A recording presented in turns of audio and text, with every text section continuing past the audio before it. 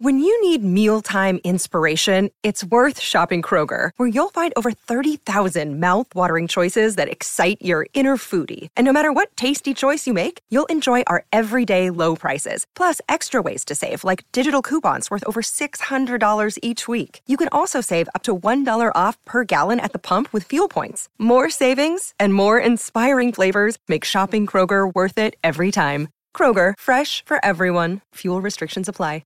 Another day is here, and you're ready for it. What to wear? Check. Breakfast, lunch, and dinner? Check. Planning for what's next and how to save for it? That's where Bank of America can help. For your financial to-dos, Bank of America has experts ready to help get you closer to your goals. Get started at one of our local financial centers or 24/7 in our mobile banking app. Find a location near you at bankofamerica.com/talktous. What would you like the power to do? Mobile banking requires downloading the app and is only available for select devices. Message and data rates may apply. Bank of America N.A., member FDIC. This is Optimal Living Daily, episode 2996, Creating a Sense of Possibility by Tonya Lester of TonyaLester.com. And I'm Justin Malik. And we're going to get right to today's post and continue optimizing your life. Creating a Sense of Possibility by Tonya Lester of TonyaLester.com. Several years back, a friend relocated from New York City to Portland, Oregon with her young family.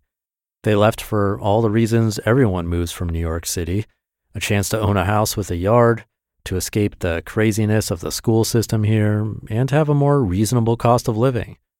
On a visit back, a group of us went to dinner, and someone asked if there was anything she missed about New York City. After a pause, she said, "I miss the feeling that I could walk out the door and anything could happen. It felt like something magical could fall into my lap." That excitement and sense of possibility is probably why 90% of transplants move to New York City in the first place, myself included. The concrete jungle where dreams are made of and all that. But feeling a sense of possibility is not just linked with living in a big city. It's also associated with youth, a time when serendipity, igniting hope, and fulfilling your potential feels almost inevitable. Looking around the table that night, we were all deep in the grind of work and family. Not one of us was walking out the door each morning thinking something magical might happen, no matter where we lived. After a certain age, does it start to feel like life's surprises are usually bad ones? And if so, is there a way to fight that Groundhog's Day feeling when so many of life's big decisions are settled? Well, there is. Here are 3 ways to infuse your life with growth, adventure, and awe, no matter what life stage you're in or how old you are. Number 1, learning and growth.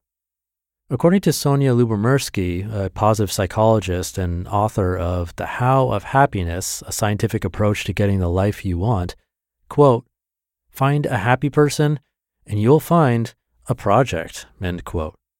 This concept is so reliable for me and many of my clients that we regularly brainstorm projects in autumn to combat the predictable doldrums of the winter months. Having a project, which might be anything from renovating your home to learning flamenco, gives structure to our days and encourages our brains to think in productive, forward-thinking ways. Find something you want to occupy your mind in the coming months. Our brains crave learning and growth. Pick a project that both invigorates and motivates you, moves your life in the direction you want to go. You'll know you hit on something good if you feel a little thrill just imagining it. Expanding your identity by expanding what you're capable of has a powerful effect on your self-esteem and sense of agency in your life. Number 2, adventure. An acquaintance recently described moving to San Francisco right out of high school. He knew no one, had very little money, and no job. In those first few weeks, he would job search in the mornings, and in the afternoon, he would hop onto the BART and take any train out to the very last stop. He walked around wherever he landed, exploring new neighborhoods and getting a better sense of his new home. He says about that time, quote, "It sounds like it might have been depressing, but it wasn't. It felt like an adventure," end quote. If we define adventure as an epic quest, it can feel out of reach in our day-to-day. If instead we see it as any situation we put ourselves in where we don't know what's going to happen, it suddenly becomes accessible. Novelty, especially when combined with curiosity and persistence, is the ultimate antidote to the daily grind. According to Washington University psychiatrist and researcher C. Robert Cloninger, quote, "Novelty seeking is one of the traits that keeps you healthy and happy and fosters personality growth as you age," end quote. And number 3, awe. Richard Powers' beautiful book, The Overstory, is a love letter to trees and the people who revere them. Reading the book, I was awestruck by the complexity of this previously invisible to me ecosystem. Powers' mesmerizing use of language inspired me to get out into the forest and soak in all that beauty. The book encapsulated all the things that inspire awe for me: an author's extraordinary talent, a book's ability to take me to another place and time, and the mystery of the natural world. We humans want to be blown away, astonished, and amazed.